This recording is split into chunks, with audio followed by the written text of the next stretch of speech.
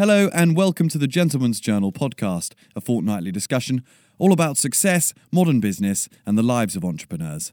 I'm Joe Bullmore, I'll be your host for the day, and I'm joined this afternoon by Steve Bartlett, the founder and CEO of Social Chain.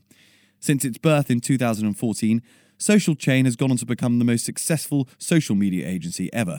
It owns and controls some of the world's biggest social accounts, employs more than 250 people worldwide, and has been behind some of the biggest viral trends of the last few years. In an incredibly honest and candid interview, Steve tells us why he drops out of university on the very first day, how buying followers for your rivals is the quickest way to destroy them, and why everything does not happen for a reason.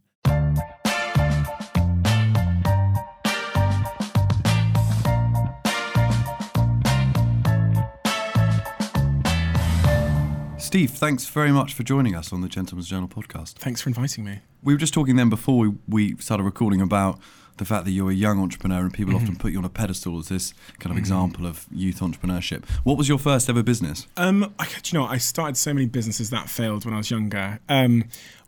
Probably my first ever business was raiding my mum's walk-in wardrobe for these fake cigarettes she'd bought from Africa. She bought like 6 bin bags of them, and she wasn't around and my dad wasn't around, so I realised that I could probably sell a couple of like these packs and make money for my school lunch and to buy some school shoes and stuff. So I started doing that, and like she didn't notice. 1 bin bag down, she didn't notice. 2 bin bags down, 6 bin bags down. She's accusing me. But I'm well aware she has no evidence. Okay. So that business came to an end when we ran out of cigarettes. But you must have made quite a lot of money off that. But kids don't have a lot of money to pay for these cigarettes, so everyone was getting a really good deal. It was like 50p for like a pack if I was lucky. Right. And then after that, I launched a website which endeavoured to sell Japanese clothes to the English market at a time when I saw, a little bit of a trend, but I just couldn't figure out how to code, so that failed. And then probably my first real business that made tens of thousands of pounds was when I was 15 and 16, and I started a under 18 events company. Right. What was it called? It was called Excite Events. Okay. And it was because the event that I went to called Lavish shut down, and I loved going to that event. Lavish? Yeah. It's a hell of a name for a club night. It was this one event which basically meant this girl I fancied who went to a different school, like that I could see her. Yeah. So when it shut down, I was like, damn, like I need to maybe bring this back. And it was done at this huge super club for over 18s, but they just like put on this, this night before 11 o'clock. So that's what was my next business. And that really did well. Right. How well as well? I could make tens of thousands of pounds a month in my best month. God, and you were 17? I was 16. The biggest ever one was on my 17th birthday, and it was meant to, and the club thought it was my 18th birthday party, but also they thought it was the end of summer party, and we had 3,000 people RVP in 9 days. We had the council on our backs. We had to triple the security because of police orders, and it was it was meant to be in a club, but it was all down the street. There was press there. Wow. It was craziness. So I came home that day with a big bag of money, and because they just pay you the money that people paid on the door. Okay. So yeah, that was my best ever event. But then the school let me do all the school trips. So in sixth form, from the age of 16 to 18, I put on all the school trips. Okay. So I'd take people from Plymouth to Thorpe Park. I'd do the consent forms, the beanies. I'd get the beanies knitted. I'd organise the coach, the hotel we were going to stay at, where we were going to eat for 2 days, safety, everything you can imagine. Wow. Collect the money. I'd do the marketing at school. They gave me a whole wall at school where it was mine to advertise my events. Okay. And lastly, the other thing entrepreneurial I did at a young age was I negotiated the deal for all of the coffee machines in our school. So our school was going to buy coffee machines, and it was crazy to me because we have 2,000 students / customers, and they were looking through these catalogs to buy a machine, and I emailed a company. They came to the school, they fit them for free and gave us 20% of the revenue. Wow. So, and we still have that deal today in the school, although we have new machines. So, okay. God, pretty impressive stuff. Then I went to uni. Yeah, then you went to university, 18 years old, and that was business school in Manchester, is that right? Yeah, it was Manchester Met Business School. I got expelled from school in the end, so my grades weren't all that good, so I couldn't go to Manchester uni. I had to go to the Yeah. So grades don't particularly matter then for success, I suppose, in your case. I mean, like, not at all. Like, only if you start to believe it does. Okay. Because then you start to not believe in yourself, and belief is required to do anything great. So if you start to believe that anything matters, the color of your skin, the grades you got in school, how rich your parents were, then you are, can I swear? Yeah, of course. Fucked. Okay. So, and that's the truth, you know. Yeah. I don't believe I don't like to believe anything is holding me back, because I just think it will, you know. Okay, but Manchester Met didn't fit with you. I think I heard you say that you did one lecture there. Yeah, I did the one. So I didn't get my timetable or my ID card. So I went on the Man Met intranet thing, found timetables for what I thought was my lesson. I went to it. There's a girl on my right-hand side, and she's hungover, and she's just clearly doesn't want to be here. And the guy at the front, the lecturer, was talking about, he was making analogies with a cardboard box to love. So I just, it was more the girl on my right-hand side, to be honest. I just think I was in the wrong lecture. But the girl on my right-hand side, she was a representative in my mind of where I was going to go in life if I sat here for 3 years. And I just thought, oh God, she doesn't want to be here. B, she doesn't care about business. She's come because she didn't know what else to do. And C, she's not got any ambition. And that total prejudice dropped me out of university. Wow. Yeah. So you were in the wrong lecture, but probably the right lecture for you. Yeah, I'm glad. I wouldn't have stayed it anyway. The thing is, I thought it was going to be different from school, and it wasn't. So I was so enthusiastic going to university. I was like, amazing, you get to go and learn about business and how it's run. And it just wasn't the case. And I learned thereafter, even from not going to lectures, that it's just a scam. You know, the whole thing is a scam for the majority of people. Sure. The thing when I say that, people always, say, "Oh, what about your doctor?" Okay, yes, I want my doctor to go to university, but that doesn't make scamming everybody else okay. You know? Yeah, of course. So how long was it after that hungover lecture to founding Social Chain, or to the first steps in founding Social Chain? Yeah, there's loads of things I just never talk about, because it makes the story confused. But the first business I started at university was a poster business. I saw that there was loads of flyers at our university halls. So my thing was, if I go to the university halls across Manchester, and there's 30 or 40 of them, I had them all mapped out, and I say, for free, we're going to clean all of the halls of residence of flyers. In exchange, we want the right to access every kitchen and put one poster which directs the students on where to go based on some kind of fare system. Yeah. So I was like, I will clear the recycling, the clutter, and we will still give students guidance on where they go. And then I was going to sell that ad space to brands, to Tiger or whatever, sure. Nightclubs. And then I toyed with that. I met a few people, and then I pivoted to something slightly different, which was a student notice board, which was called Wall Park. My whole idea, I thought it was crazy that we used brick walls to communicate with each other. And I've got this photo I took at the time of a brick wall that had 3 posters on, a poster advertising for a football player for the university team, a nightlife poster, and an accommodation poster. And I thought it was crazy that we used brick walls. So I thought, we can create some sort of algorithm-driven website which knows what you're looking for. It serves you things that matter to you based on what you've searched before. Super simple for all the 3 universities in Manchester in one place. And so that's what I went off on the path of trying to do. Yeah. Did that work out? So I did that for probably 3 years from that point. So I didn't know what an entrepreneur was. I didn't know my parents at this point, because I dropped out, didn't speak to me for 2 years.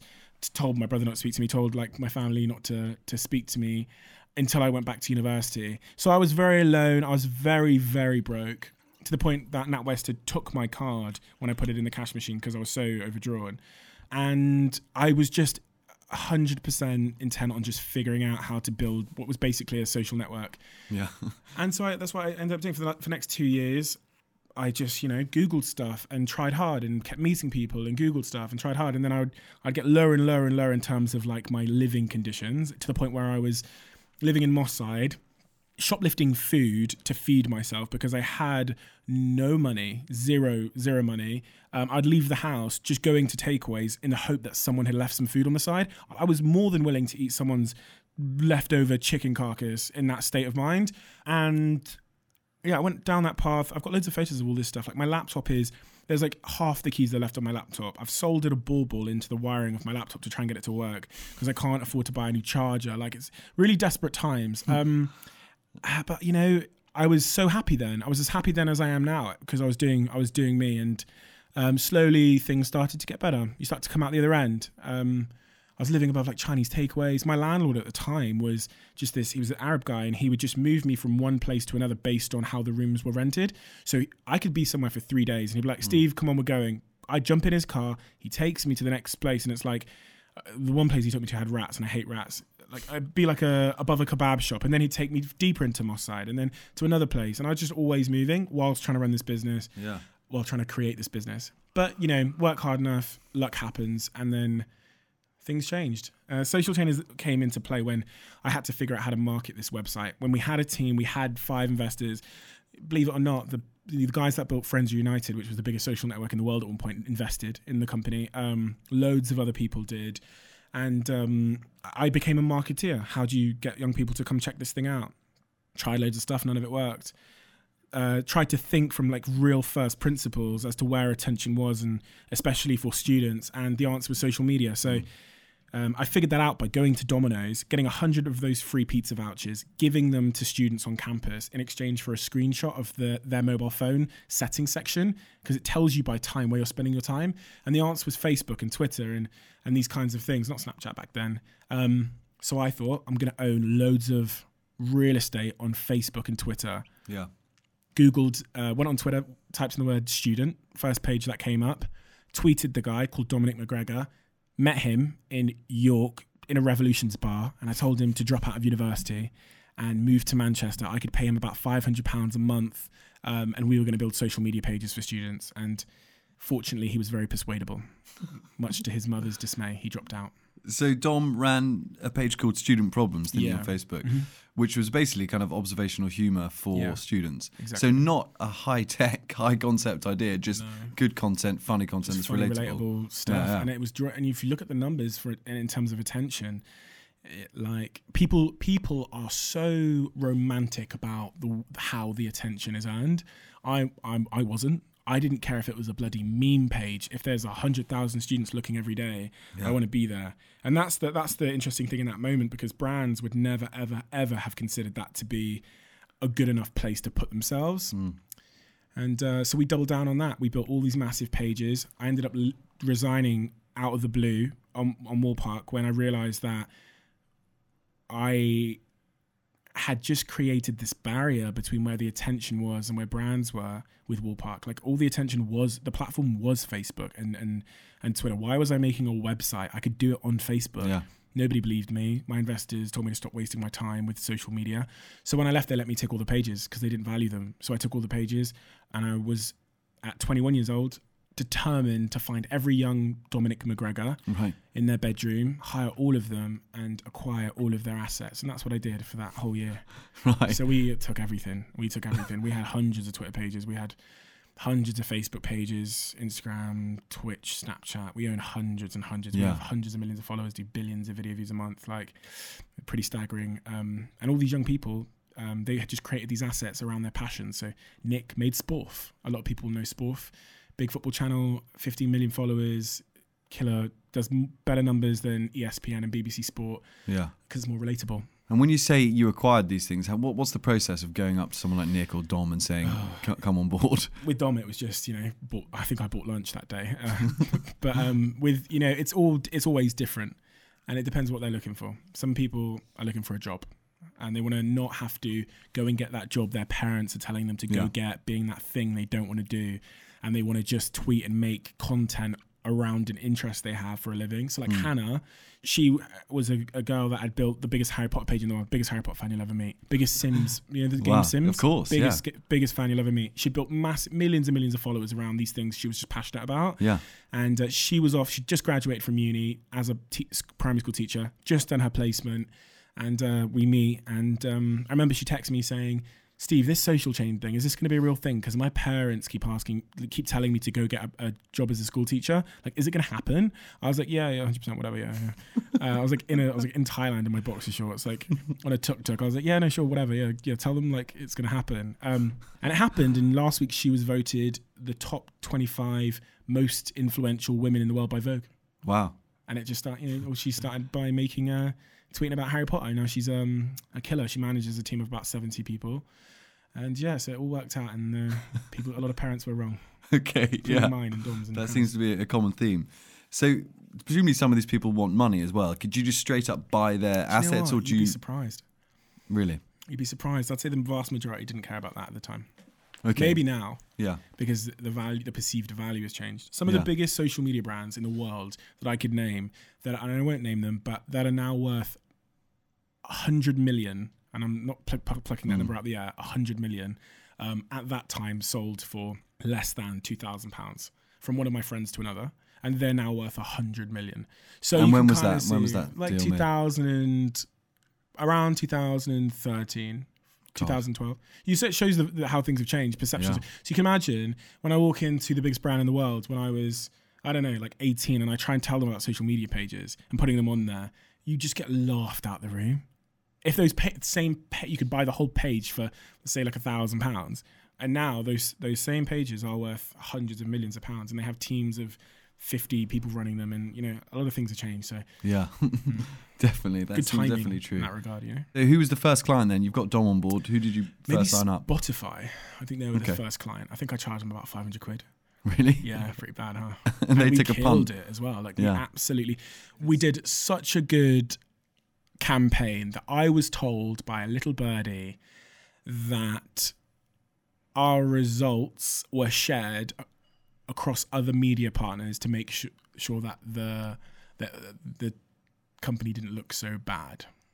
Okay. Do you know what I mean? So Social Chain's numbers were so good that you sported the rest. We just did a bunch of like hilarious memes with the link to get Spotify, and talking about the deal and stuff. And no one else did that. It was all like banner ads and stuff with all the other media partners. Yeah. And our stuff was viral. It was, people loved it. And we knew we'd done number one, but I got told what I just told you then when someone left said company and told me. Okay. So Spotify, do they still work with you now? No, we don't work with Spotify now. Because you can only work with one player in that space. Okay. So it's either Apple Music, SoundCloud, Spotify, and we've been working a lot with Apple Music. So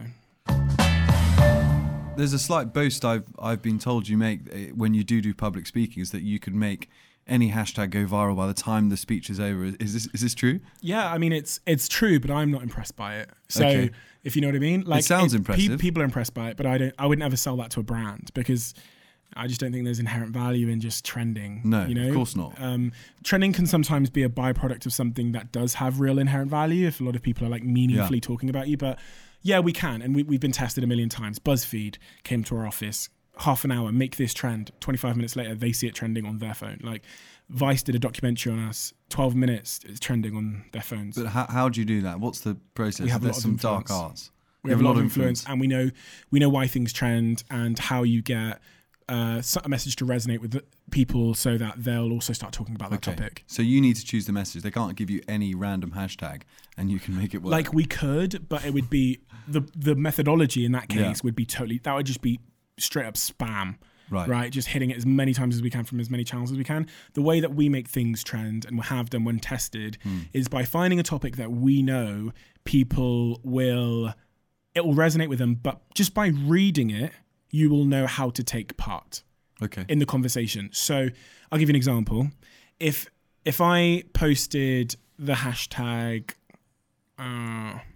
deathbed thinking, right? The title deathbed thinking, it's a little bit fuzzy. You don't really know what that hashtag is about. It's not very self-explanatory. No. But if I posted the hashtag 5 things to do before I die, you know exactly what it says it on the tin. So you see that on your timeline, you see it trending on the side, you know exactly what you have to do to take part. So that's part of the art, and then distribution and stuff is the other part of the art. But it's just understanding that, and also understanding like around cultural moments, what types of things are likely to trend. So if during the World Cup one of the goalkeepers makes a massive mistake, we know in that moment, say it was Joe Hart, a great opportunity would be something like things safer than Joe Hart.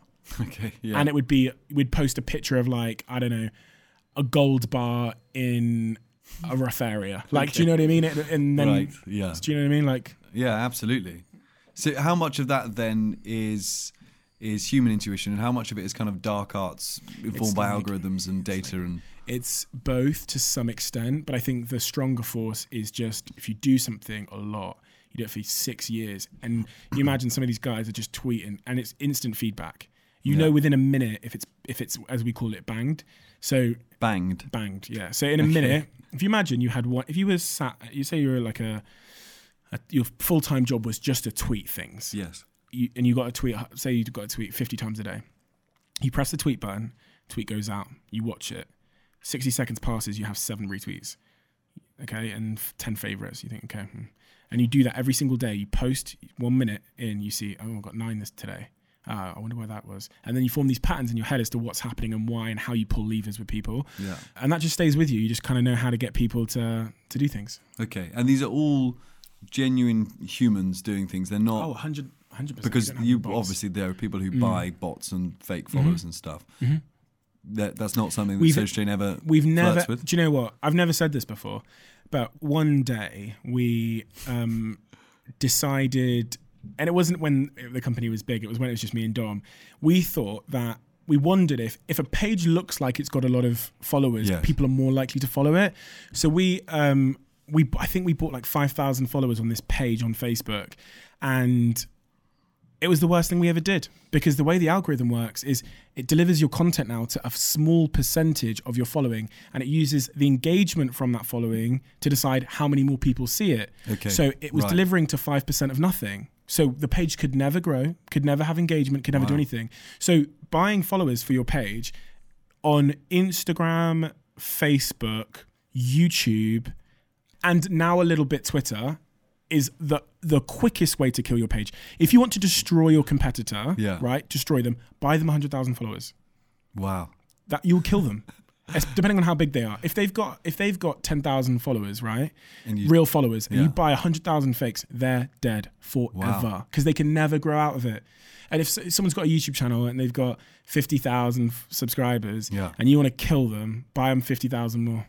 Wow. And then their content will go to half the people every time, because that's the way the algorithm works. So people don't ask me the question anymore, but back in the day they used to ask if we have ever thought about buying fake followers or whatever.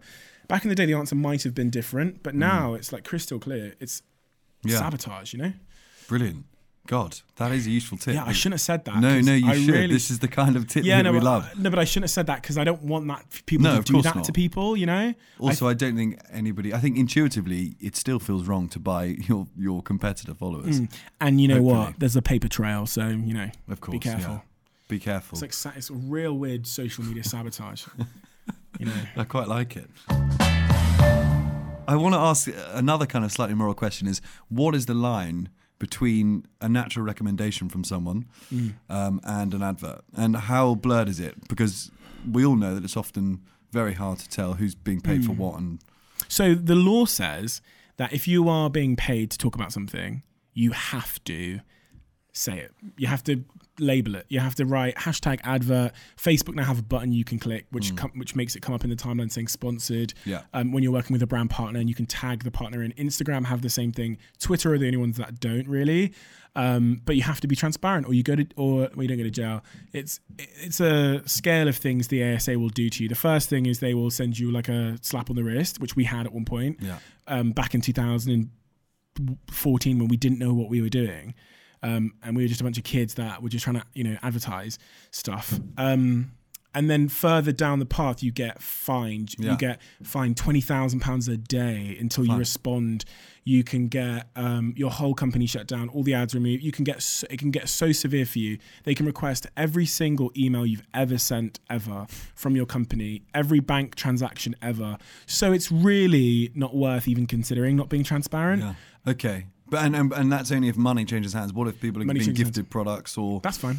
Okay, yeah, that's fine. If you've been gifted something and there's no value exchange per se, like monetary exchange, then that's fine. Okay. If you give someone something, they can post it out of the goodness of their heart. Yeah, out of the goodness of their heart, or the fact that they know they'll get more, which kind of presents a moral conundrum that people are following these people in good faith, perhaps a lot of the time, people called influencers, I don't know how you feel about that word, but they're following them on the idea that these are their genuine personal loves and recommendations, when really they've got a jolly out of it or a free car in some cases. I don't believe for a second anymore that people are dumb enough to think that Wayne Rooney is holding this Adidas boot because he just loves Adidas.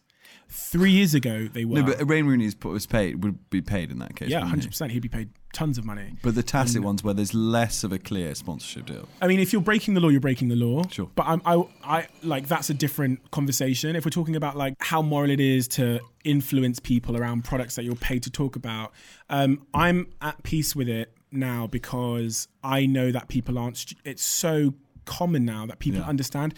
In 2015, nobody knew they were being advertised to because influencer marketing was just kind of like taking off the ground here in the UK. 2016, people started to clock on to the fact that these influencers they were watching on YouTube were being paid to talk about this stuff. Yeah. And you'd see the comments filled with people calling them out and catching them. 2017, we moved into a phase where people were, not only the influencers were being transparent, but the audience were fine with it. And if Alfie or Zoella, all these big influencers, talk about a product now, there are 0 people complaining. There are 0 people in the comments saying sell out, whatever, because they're so transparent about it. The audience are no longer feeling like they're being duped. And also the influencers have started to, in many cases, explain that it's this that allows me to do what I do. This is a job, this is also a job for me. Of course. Yeah, there's an interesting parallel I like to draw that perhaps not many people care about, but I certainly do, is that if an influencer went on a holiday and got given a free hotel, they might also get paid to promote that. Mm-hmm. If a magazine like us went and reviewed a hotel, if we asked for money in exchange for promoting that in our magazine, it would be unethical and immoral. Is there a kind of different line between being a publisher, old school publisher, and a new media influencer? I think it would only be immoral if you didn't say we were paid to come and review this place. Okay. And then if you wrote something which wasn't written from like an impartial place because of that money. Okay. You know what I mean? So I'm happy for you to go and get to be paid to go and review something. But I also want to make sure that you are being impartial, which is tough, because someone's paid you at the end of the day, but yeah. No, quite right. And it's crazy. One thing I find really crazy is how people they just like try and find a problem in terms of the ethics or whatever of an influencer posting on Instagram about a product. But that's what advertising has been forever on TV. It's been you rope in a celebrity, you get them to talk about car insurance, everyone's been cool with that. And then people ask me questions about like the morals and ethics of it doing it on a different platform just because I'm like, that's advertising, persuading people. And often using authority figures on that topic to persuade people. Like they have doctors selling doctor pills. Like they have Messi selling football boots. It's the art of persuasion. Okay. It's advertising. Yeah. The question should be: is advertising ethical? It's probably a bigger question and one I definitely can't answer. I think advertising's always been driven by authority figures. Yeah. So if I'm a brand coming to you and I want to, extend my reach or get a bigger profile on social media, what's the starting process? What's the first step? So you'll probably come into Social Chain, and Social Chain will do a huge amount of insights and research and strategy. Our strategy team is probably the biggest team in Social Chain, and all they do is research, pull data, use data tools that we've built and own and work with to draw as many truths as we possibly can before we start. So if Coca-Cola come to us and say we want more teens to drink more Coke more often, we'll spend 3 to 6 months sometimes doing research. And that'll form in primary research, we'll go out and film videos. We'll do thousands of questionnaires on our channels. And then that'll form the start of a process to creating ideas and creative ideas that make sense. And using the things that we know are at the very forefront of what's possible on social media that most people wouldn't do, because that's who Social Chain are. What's an example of something that most people don't dare do? But there's no agency on this planet that's done a Instagram live stream with a dynamic live video. When I say that, I basically mean what you respond on that Instagram live stream will change the stream. No one's ever done that. Social Chain were the first ever and still are only the first to know how to do that. Who was that for? It was for a big fashion brand called Boohoo.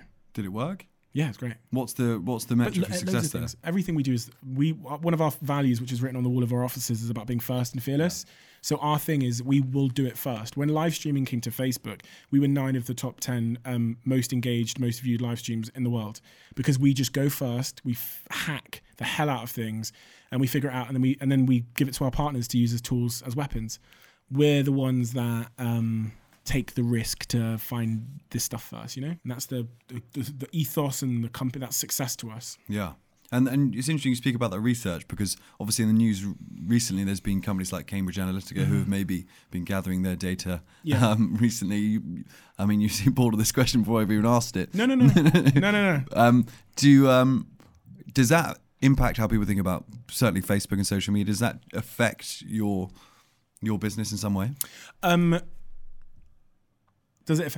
So I think the whole Cambridge Analytica thing is, I think it's a lot of bullshit. Okay. And that's probably why you thought I was bored of this question.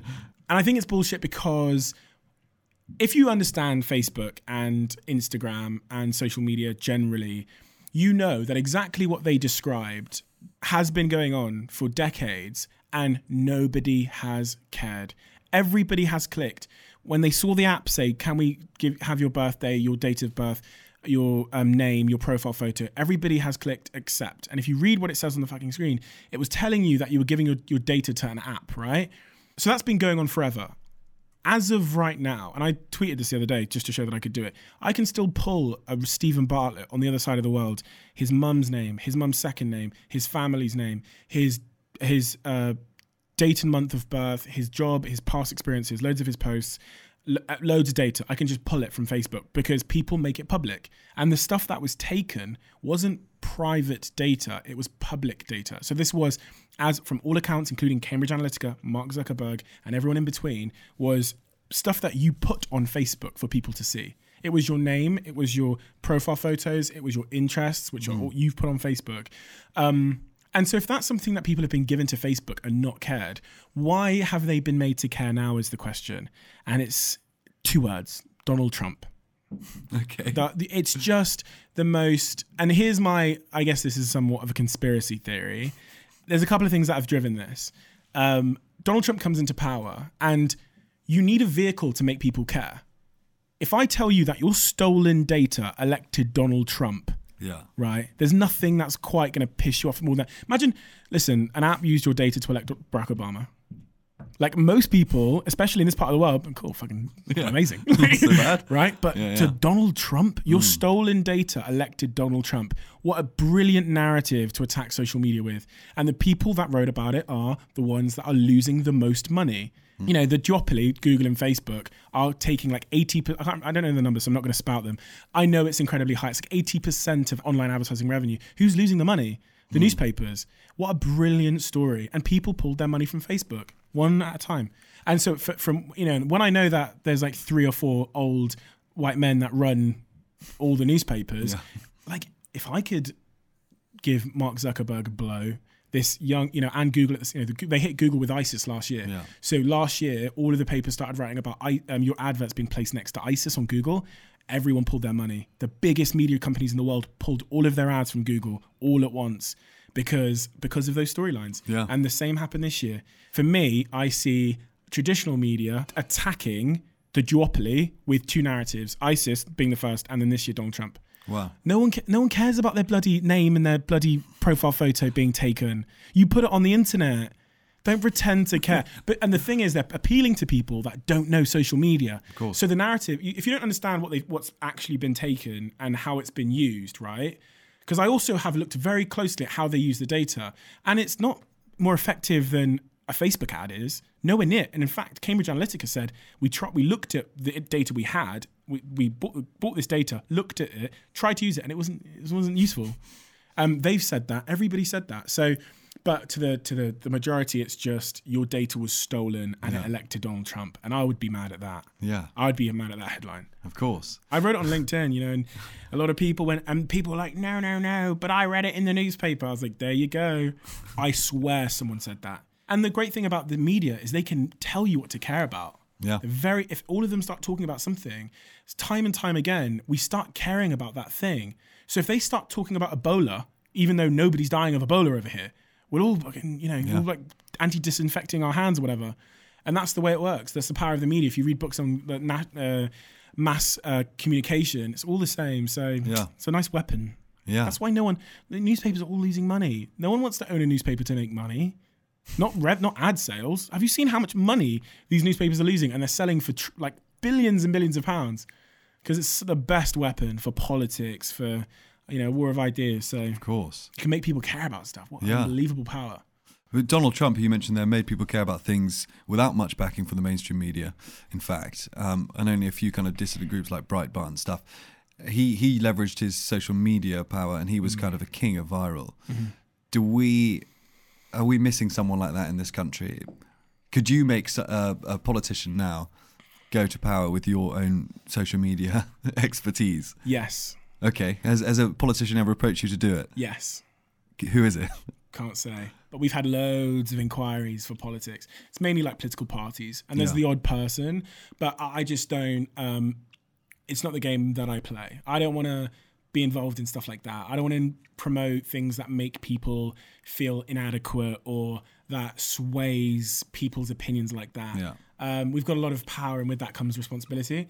And also, the way we make our decisions as a business is very much in a group way. Yeah. And there is no way that I'm going to get 200, 300 opinionated people to agree on one party or one person or one thing we all believe in. Just no way. Even like Brexit, even across our office, some people wanted it, some people didn't. We can't do a Brexit campaign then. What we did was a vote campaign. Yeah. So we worked with the government to do a campaign to drive young voter registrations. And it was the single most young voter registrations they'd had since the election began. That's the kind of thing we all agree on. Yeah. But we have to agree. So, or people will leave, and I don't want people leaving. Do individuals come to you as much as companies and say, I want to increase my profile, knowing that if they do get 100,000 followers, naturally they can then be a business in themselves? Good question. So that girl sat behind you, she's called Katie Woolwork, right? And she runs a business called Brand Chain. And it does exactly that. It leverages social media and this new medium, which puts the power back in the person's hand and can turn a person into a media company, which is a personal brand, right? Yeah, of course. Once upon a time, if you wanted to build yourself as a person, as a brand, you needed, newspapers, and you needed TV, publicists and agents. Yeah, you needed the radio as well. Now you need a mobile phone, and so that's been the big shift. I can make about 12 months ago, I had 0 followers. Now I've got 1 million because I know how to use social media to get people to follow me and stuff. Can you teach those skills? Are they tangible skills? Is there a 5-point guide? It's going to cost you.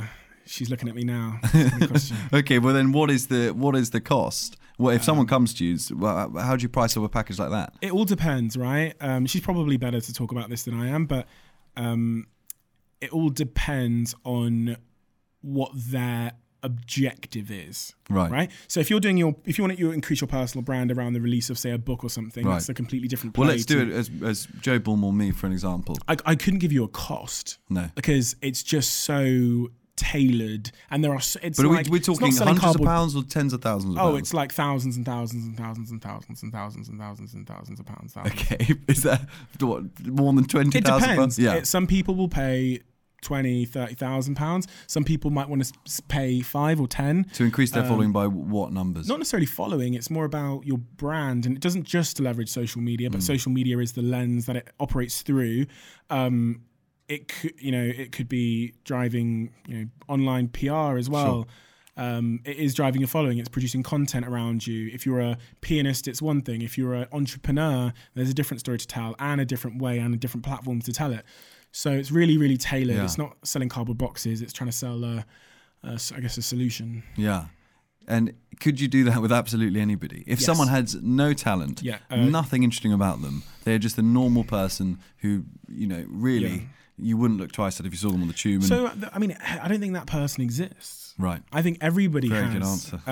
I think everybody has a story, and I think everybody has something they can leverage which is unique to them.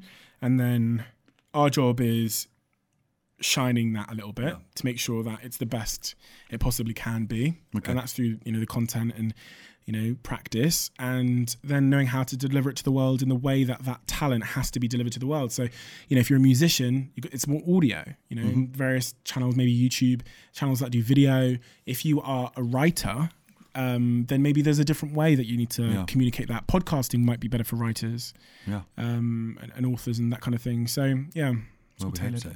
Yeah. And I've got another question here about the way that Instagram influencers, for example, in particular, tend towards a certain kind of content, and you might take some of the most influential people and not be able to distinguish one post from another. I'm thinking of the kind of things where a lot of kind of showing off about the fact you're on a beach. Like the lifestyle stuff. The lifestyle. It certainly towards the lifestyle and style end. Yeah. And men's style, and we work in the space, a lot of men walking through smart streets in slightly too tight suits. Sure. And that kind of stuff does very well. Are we going towards a world where there's no creativity and everyone is just doing slight tweaks on everyone else's work? The thing that I'm more concerned about is people's mental health and this, the damage and danger of comparison, especially when you're comparing fake to real. I get to see me, in my shorts and with my like afro hair, sat there with my top off, eating my pot noodle on my belly. And when I look at my phone, it appears that everybody else is having caviar in Barbados and they're all in love and everything is perfect and they don't have a job and, in fact, this is their job, and they've just got so much money that they just keep buying all these things and they're just so happy as well because the stuff is making them happier apparently. Of course. And, but they're just so grateful as well because, they've said they are. And that can be quite a healthy world to live in, and your self-esteem, if you start to believe that, can take a knock and you might believe that you're inferior or, So that's the big danger for me. Social media is like making a lot of people very sick. I think that's definitely true. Yeah. People, when I say that, people are like, oh my God, but you work in the industry. Cool. So believe me when I say it. Don't attack me for being honest. No, exactly. We are seeing a kind of trend now of people being much more outspoken, saying this isn't my actual life. It's just a highlight reel. 100%. But I don't almost, post that stuff. as a very cynical way, I almost think there's something aspirational about that as well. Sure. There's a kind of humble bragging. I have my problems too. Aren't I normal like you? And can't you see a lovely human side? By the way, that might get me 5,000 followers. I agree. That's very cynical of me. I think that I am more... and also the other thing is, when I was 18 and I was completely broke and I was looking at Instagram, I fell into the opinion that money scaled your happiness. Yeah. So I thought, my boy here's got an Instagram. He must be so happy. Because look, he says he is. Yeah. And then I go on Instagram, he's on holiday. Oh, they must be so happy. So you start chasing pleasure, thinking it's happiness. And the problem with pleasure is, if you chase it forever thinking it's happiness, there's this thing called hedonistic adaptation where you naturally return to your base state after enjoying something. It's almost like an addiction and you need more to return to a higher point. And there becomes a ceiling there. And I've seen friends that get to the top of the ceiling and just start, the 1 week they've got Lamborghini, the next week they've got a G-Wagon, the next week they've got this long Maybach, the next week it's a Rolls Royce. And I'm like, you're so unhappy. Yeah. What are you chasing? Yeah. And when does this end? And so that's the thing that I fell into the trap of when I was younger. And as I grew up, I realized that was all bullshit. More people probably need to realize that. Yeah, I agree. What cliches and conventions in social media do you wish we could ban? Either phrases or kind of framing of pictures? Do you know one thing that I hate? Everything happens for a reason. Okay, that's not unique to social media though. People have been saying that. I see it on social media every day. Wow. I fucking hate that. What's wrong with that phrase? I just think it's such a privileged, naive thing to say. Oh, your boyfriend dumps you. Oh, don't worry, Jenny, everything happens for a reason. And people live by... Yeah. When I post I posted a video that said everything doesn't happen for a reason, and I explain why it's both a stupid thing to say and dangerous. It's my worst performing video of all time. Right. Because people they hate me stripping them of their comfort blanket. They absolutely hate it, honestly. And the reason why I think it's so stupid, because, when I say things, I check from every angle that it makes logical sense before it comes out of me as an entity.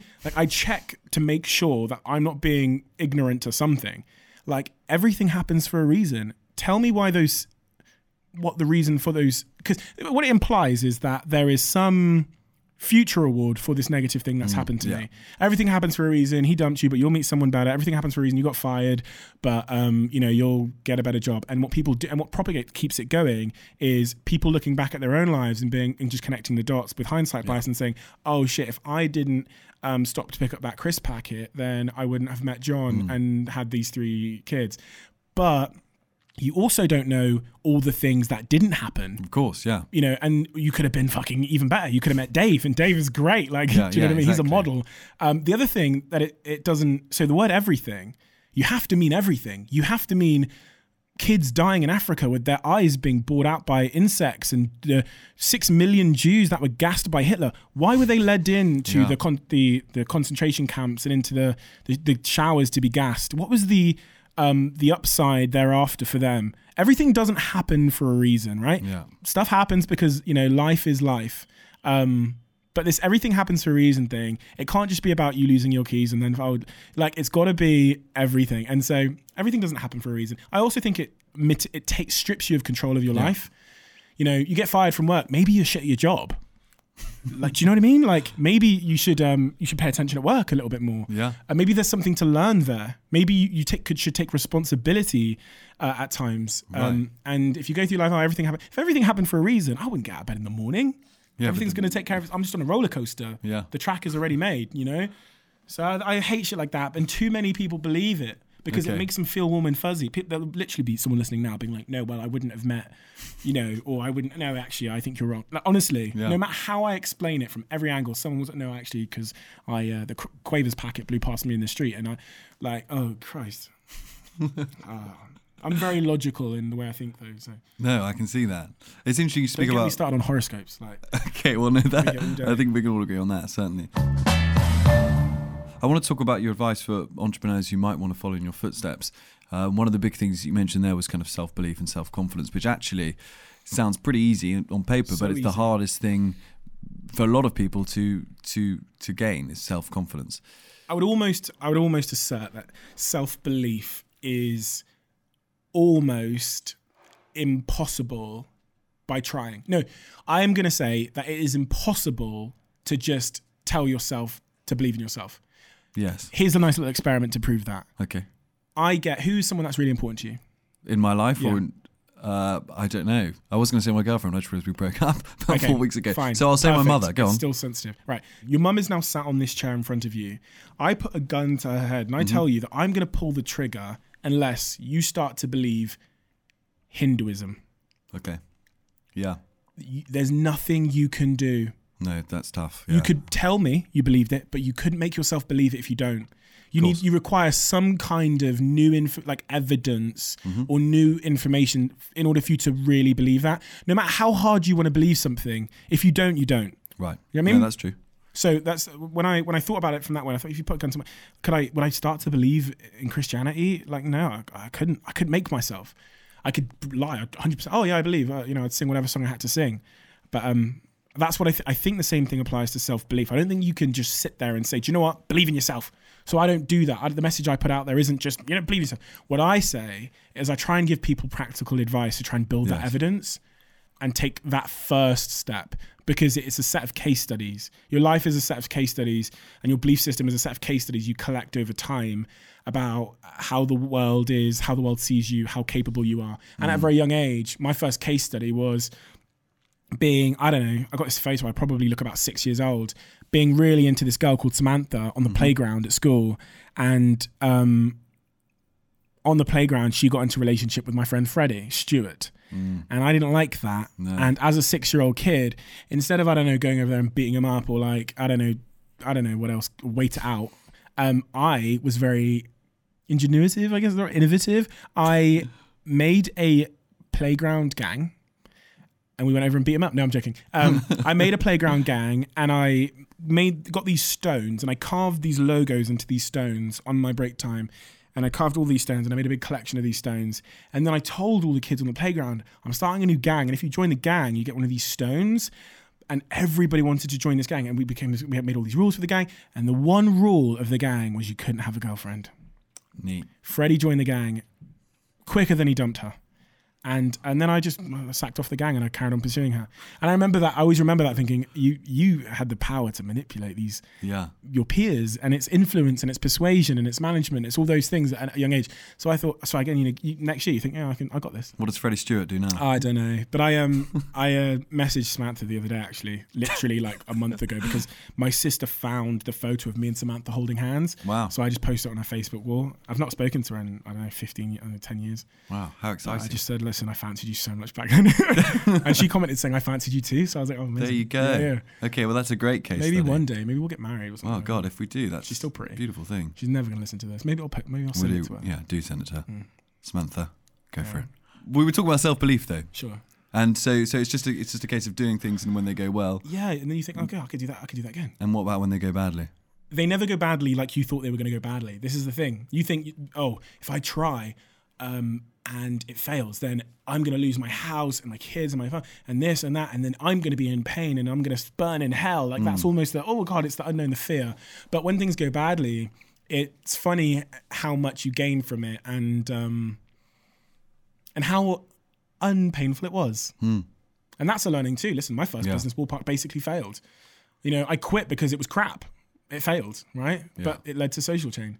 And so that failure... Everything happens for a reason, by the way. Everything happens for a reason, which is what I'm trying to say. Like, that's what this podcast is about, right? So that failure led to a huge, a big win. Yeah. Of course. And when you were a younger entrepreneur, you must have asked for lots of advice, or perhaps you didn't, from older, more experienced business people. Yeah, I did, What was the most useful piece? And then after that, the thing that was least useful? The thing that just sprung to my mind when you said that, to me, was focus. I think you might have been expecting like a long sentence or a quote, no? But it's just something that I've learned is so true.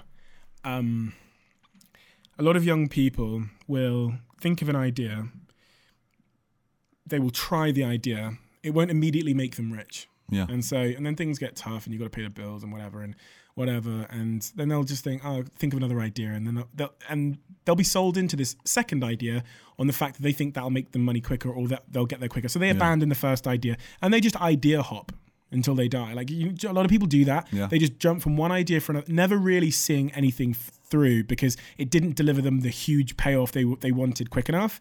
I've just got so many case studies of my friends doing things as passions and them turning into the best of the world at it. Of course. And they did it for 7, 8 years. I started my first business when I was 14. I'm 25 now. People think, you overnight success. I've been doing this for 11 years. I failed at 14 years old. So I was focused on becoming a businessman for 11 years. So if you see my Instagram and you think, I started Social Chain 2 years ago, whatever, and I was did it. No, that's not the truth. I've got, so especially with so many influencers now, it's harder now to focus on one thing than ever because there are so many. A billionaire once said to me, never drop the pie reaching for an apple. And it's the same message. It's just about focus. Yeah. Focus on what you're doing.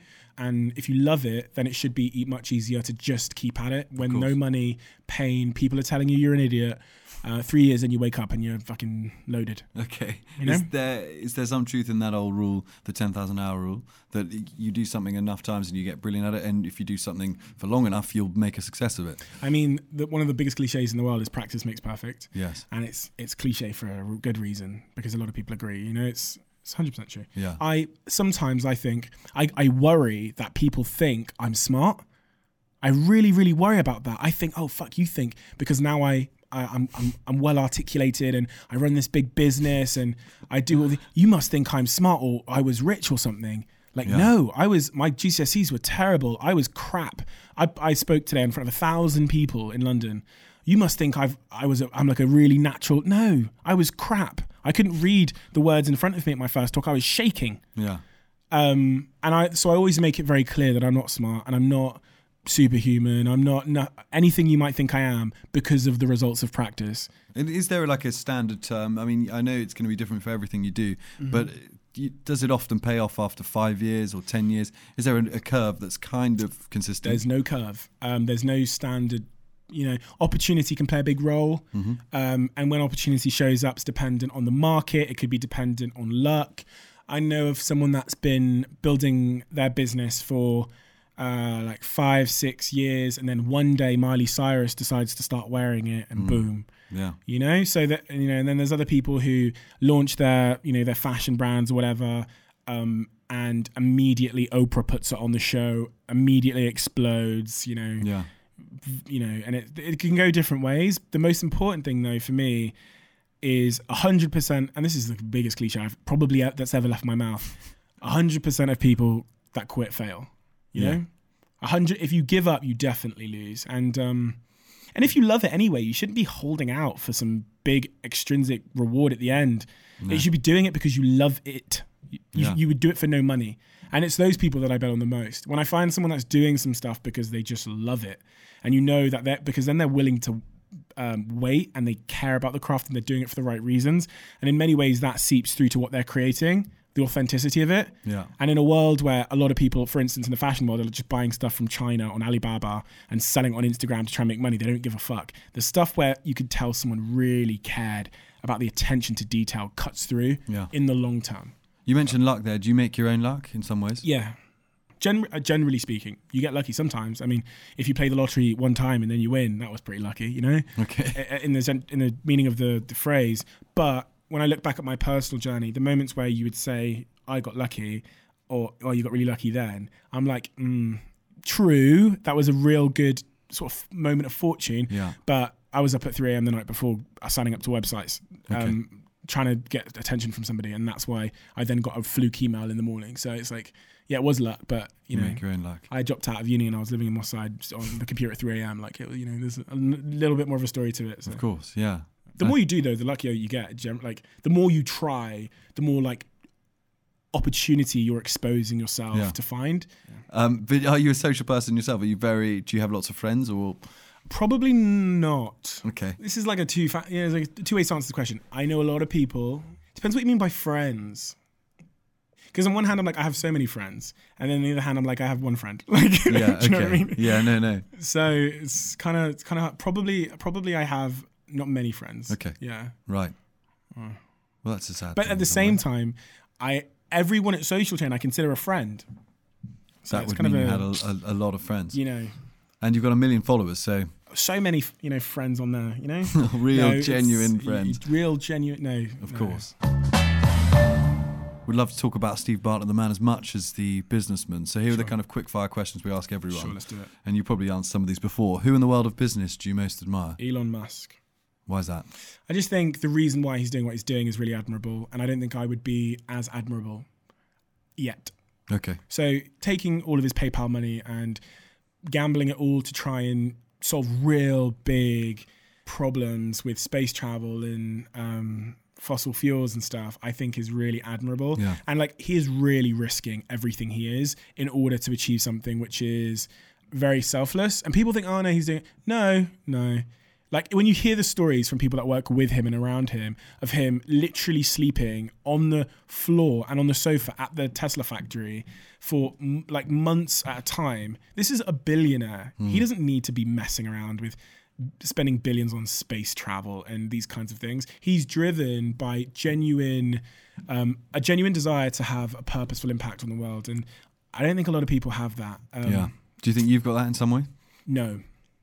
Is there a project one that could animate how you? dare I? Like, how dare I say that? Do you know what I mean? But you might have something up your sleeve that you think, well, we could really change in something the future. I've got a lot of learning to do. I'm trying to run a very ethical business until that point, in the sense of like, we've introduced no plastics at Social Chain in like our fridges and stuff, and we've gone carbon neutral, and I'm trying not to cut down the forest before I donate to it, if you know what I mean. Okay, no, that's like a lot of people they cut down the forest and then they donate to the bees. It's like, what are you doing, you idiot? But I every part of me wants to and is aiming to get to the point where I take on challenges that are much bigger than myself and aren't about myself. And my time will come. And I'm well aware of that. Yeah. What do you think you'd be doing if you weren't running Social Chain? Running another business, I don't know. Did you ever have aspirations to be a rock star or a football player? When I was younger, maybe a football player a little bit, and I thought there was a chance. Were you good at football? Very good at football. Still good? I was voted 2 years in a row the best football player at Social Chain. I'll have everybody know. And that's not because I am the CEO. I'm sure some people would disagree with you. It was anonymous, but I did get to see. No, it was anonymous. But no, I'm good at football. Not like amazing, but I thought I could be professional. Up until the point where I got an injury, and then I've still got the injury today. But no, I never wanted to be a rock star. I wanted to be a rapper at one point. Why is that? Looks like a lifestyle. I liked the expression side of it. I like performance and expression. Okay, good. I think that's probably why I enjoy public speaking so much. Yeah. And what was your biggest failure or regret so far in your career? My biggest failure would have been probably opportunities missed. You know, I had a lot of, when I look back, I think, oh Christ, if I'd done that, I would have made 100 million. I like genuinely have the moments where I'm like, oh, if I'd done that. But you never know that, do you? That's the you same don't know kind of thinking as... It's a wonderful thing, yeah. Yeah, I did something else. Everything happens for a reason. Everything happens, it's connecting, looking back and connecting the dots. Other than that, it's like hiring bad people. That takes the life out of me. Business is just about a group of people by definition. Yeah. And a lot of my regrets are just not believing my intuition when my intuition knew something and me convincing my intuition otherwise. Right. So I stopped doing that. And what are you most proud of on the other side? Today. Today is the furthest we've ever been. It's the most we've ever done. It's the most I've ever known. And you're appearing on the Gentleman's Channel podcast. And being on the podcast is pinnacle. I don't doubt it. What's one thing you wish you'd created personally? Something you see in the world? Could be a book or a work of art or a maybe structure. Uber. I just didn't know enough. I wanted to create Uber before Uber, but I just didn't know enough about that market. So I'm sure loads of people wanted to create Uber before Uber. It's just such an obvious idea. Yeah.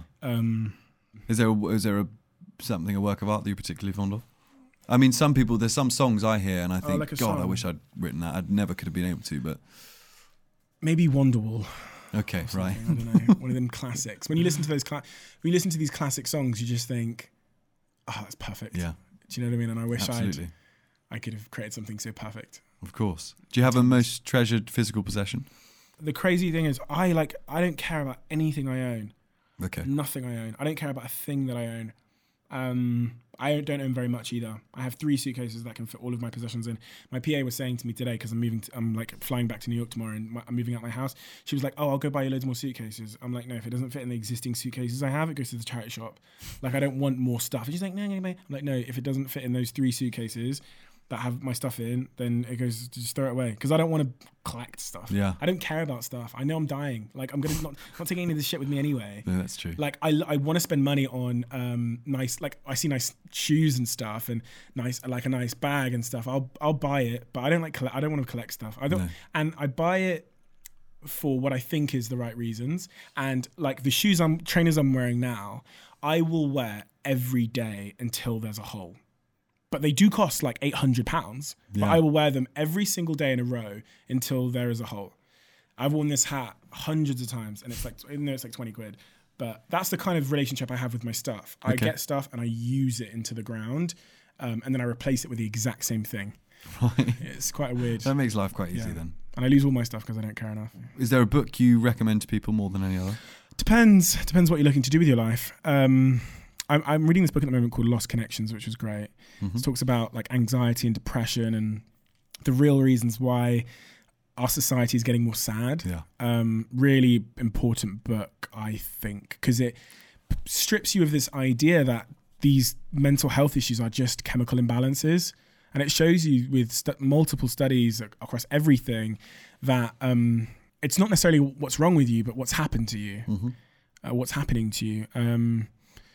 So that book has been really eye-opening for me because it also has kind of told me what's important and what's not. Yeah. In the sense of like friendships are really important and relationships with people are really important. Nature's important. All these kinds of things. And it explains through studies why. Like a study I read about how prisoners in this prison in America are 30% more likely to become depressed if they're not facing the greenery. Yeah. So those on the other side are less depressed just because they're facing the greenery. And it talks about the psychology and us as cavemen, all that kind of stuff. What other books have been useful to me? The Slight Edge really helped convince me that life isn't about these big decisions we make. Mm-hmm. It's not about, which is great because it breaks things into small steps. It's really the small, seemingly insignificant things we do every day that compound over time to determine the trajectory of our life. Okay. So like, if I don't brush my teeth today, fine, my teeth won't fall out. If I don't brush my teeth every day this week, they won't fall out. If I don't brush my teeth every day for 5 years, my teeth will fall out. Yeah. So really it was the small decision that seemed to be irrelevant in the moment that results in my teeth falling out of my mouth. Yeah. What about if the same applies for your career, your mouth, like your discipline in terms of your health, how much you know. What if things are everything in your life right now is compounding either for or against you? And so that made me care more about the small things and less about the big things, getting the big things right. It's more about the simple disciplines and, it's easy to save £5, so it's also very easy not to save £5. It sounds like you're very disciplined yourself. Do you have any vices? Do you smoke? Do you drink? Do you party? Discipline to an extent. not disciplined when it comes to going to the gym like everybody else. No, you of know, course. I'm really disciplined when it comes to the stuff that I just love doing in like my work and stuff. Do I smoke? No. Do I drink? Yeah. Do I drink a lot? No. Yeah. I'm not very addictive. I don't have a very addictive personality in that regard. Okay. What's your idea of happiness then? I guess it's a sense of, it's a combination, and this is probably a new answer for me. It's a sense of like challenge, doing good, family and relationships. Like for me, it's like the combination of being challenged, knowing that I'm doing something that is making the world a better place and helping others like ease suffering, or ease doubt or ease unhappiness. And then it's like, you know, love and family and stuff. Okay. I guess. And do you have a personal motto? Those who believe they can and those who believe they can't are both usually right, is a quote that I didn't come up with, but when I heard it, I was like, oh, that is perfect. Yeah. And it goes back to our point about self-belief, you know, being the most important thing, because that's all I've ever had. Brilliant. Steve, thank you very much. Thank you so much. It's been a pleasure.